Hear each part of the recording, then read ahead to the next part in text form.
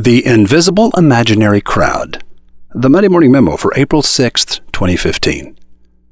Sometimes I think we go through our lives trying to impress an invisible audience called everyone. What will everyone think? Invisible would be bad enough, but I think everyone might also be imaginary.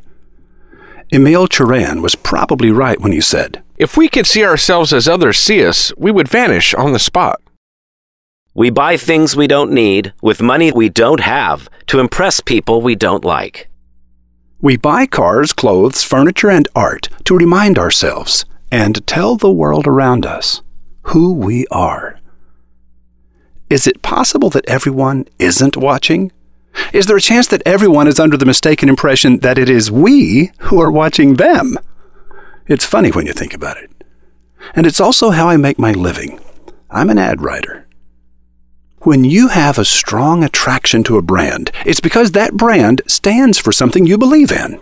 You see in that brand a reflection of yourself as you like to believe you are.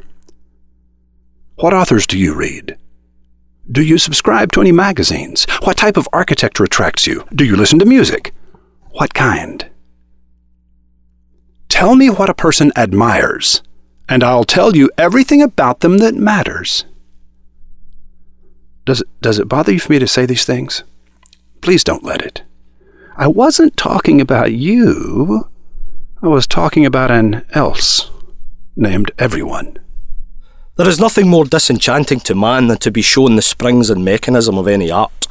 All our arts and occupations lie wholly on the surface. It is on the surface that we perceive their beauty, fitness and significance, and to pry below is to be appalled by their emptiness and shocked by the coarseness of the strings and pulleys. Robert Louis Stevenson. The hidden mechanisms of explosive ad writing are rarely seen because most people don't want to believe they need identity reinforcement and affirmation. They are offended by the very suggestion of it. But the truth is that most of us need these things deeply. I met a man a year ago who paid me to give him advice for a day. We spent that day talking about several companies he owned. At the end of the day, he asked if I might be willing to write ads for these companies, and I, for a variety of reasons, declined. A few months later, I received a long email from him telling me about a troubled company he had acquired that had lost 2/3 of all its customers. A loss of about $20 million in annual revenues. I wrote back and told him that I would write ads for this troubled company, but not for the others.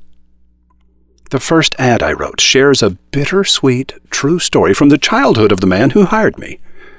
It's about something that happened to him when he was 10 years old, and it's why he bought the troubled company. Upon receiving the ad, he called 6 different people and read it to them. Each of them got tears in their eyes. Not because the story was about him, but because it was about them, too. The story in the ad is about a certain kind of magic that each of us guards deep in our heart, like buried treasure. Even you. I have every confidence that the ad campaign will recover those lost customers and lift this once troubled company into a sunlit sky. To write an explosive, explanatory ad, you must choose 1, how to end, 2, where to begin, 3.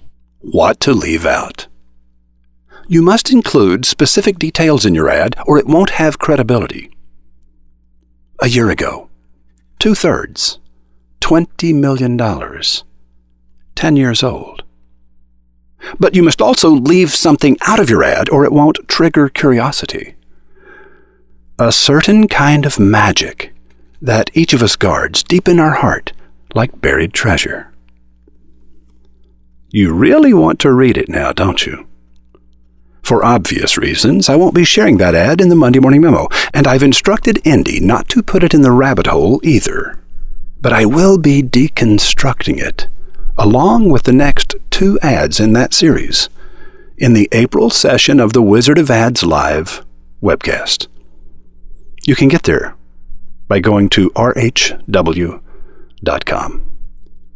It's all about what you leave out. Roy H. Williams. For many consumers, customer experience, often abbreviated as CX, is rapidly surpassing price and product as the number one brand differentiator. So why do 6 out of every 10 companies admit to having done nothing, zero, to improve their CX in the past 12 months?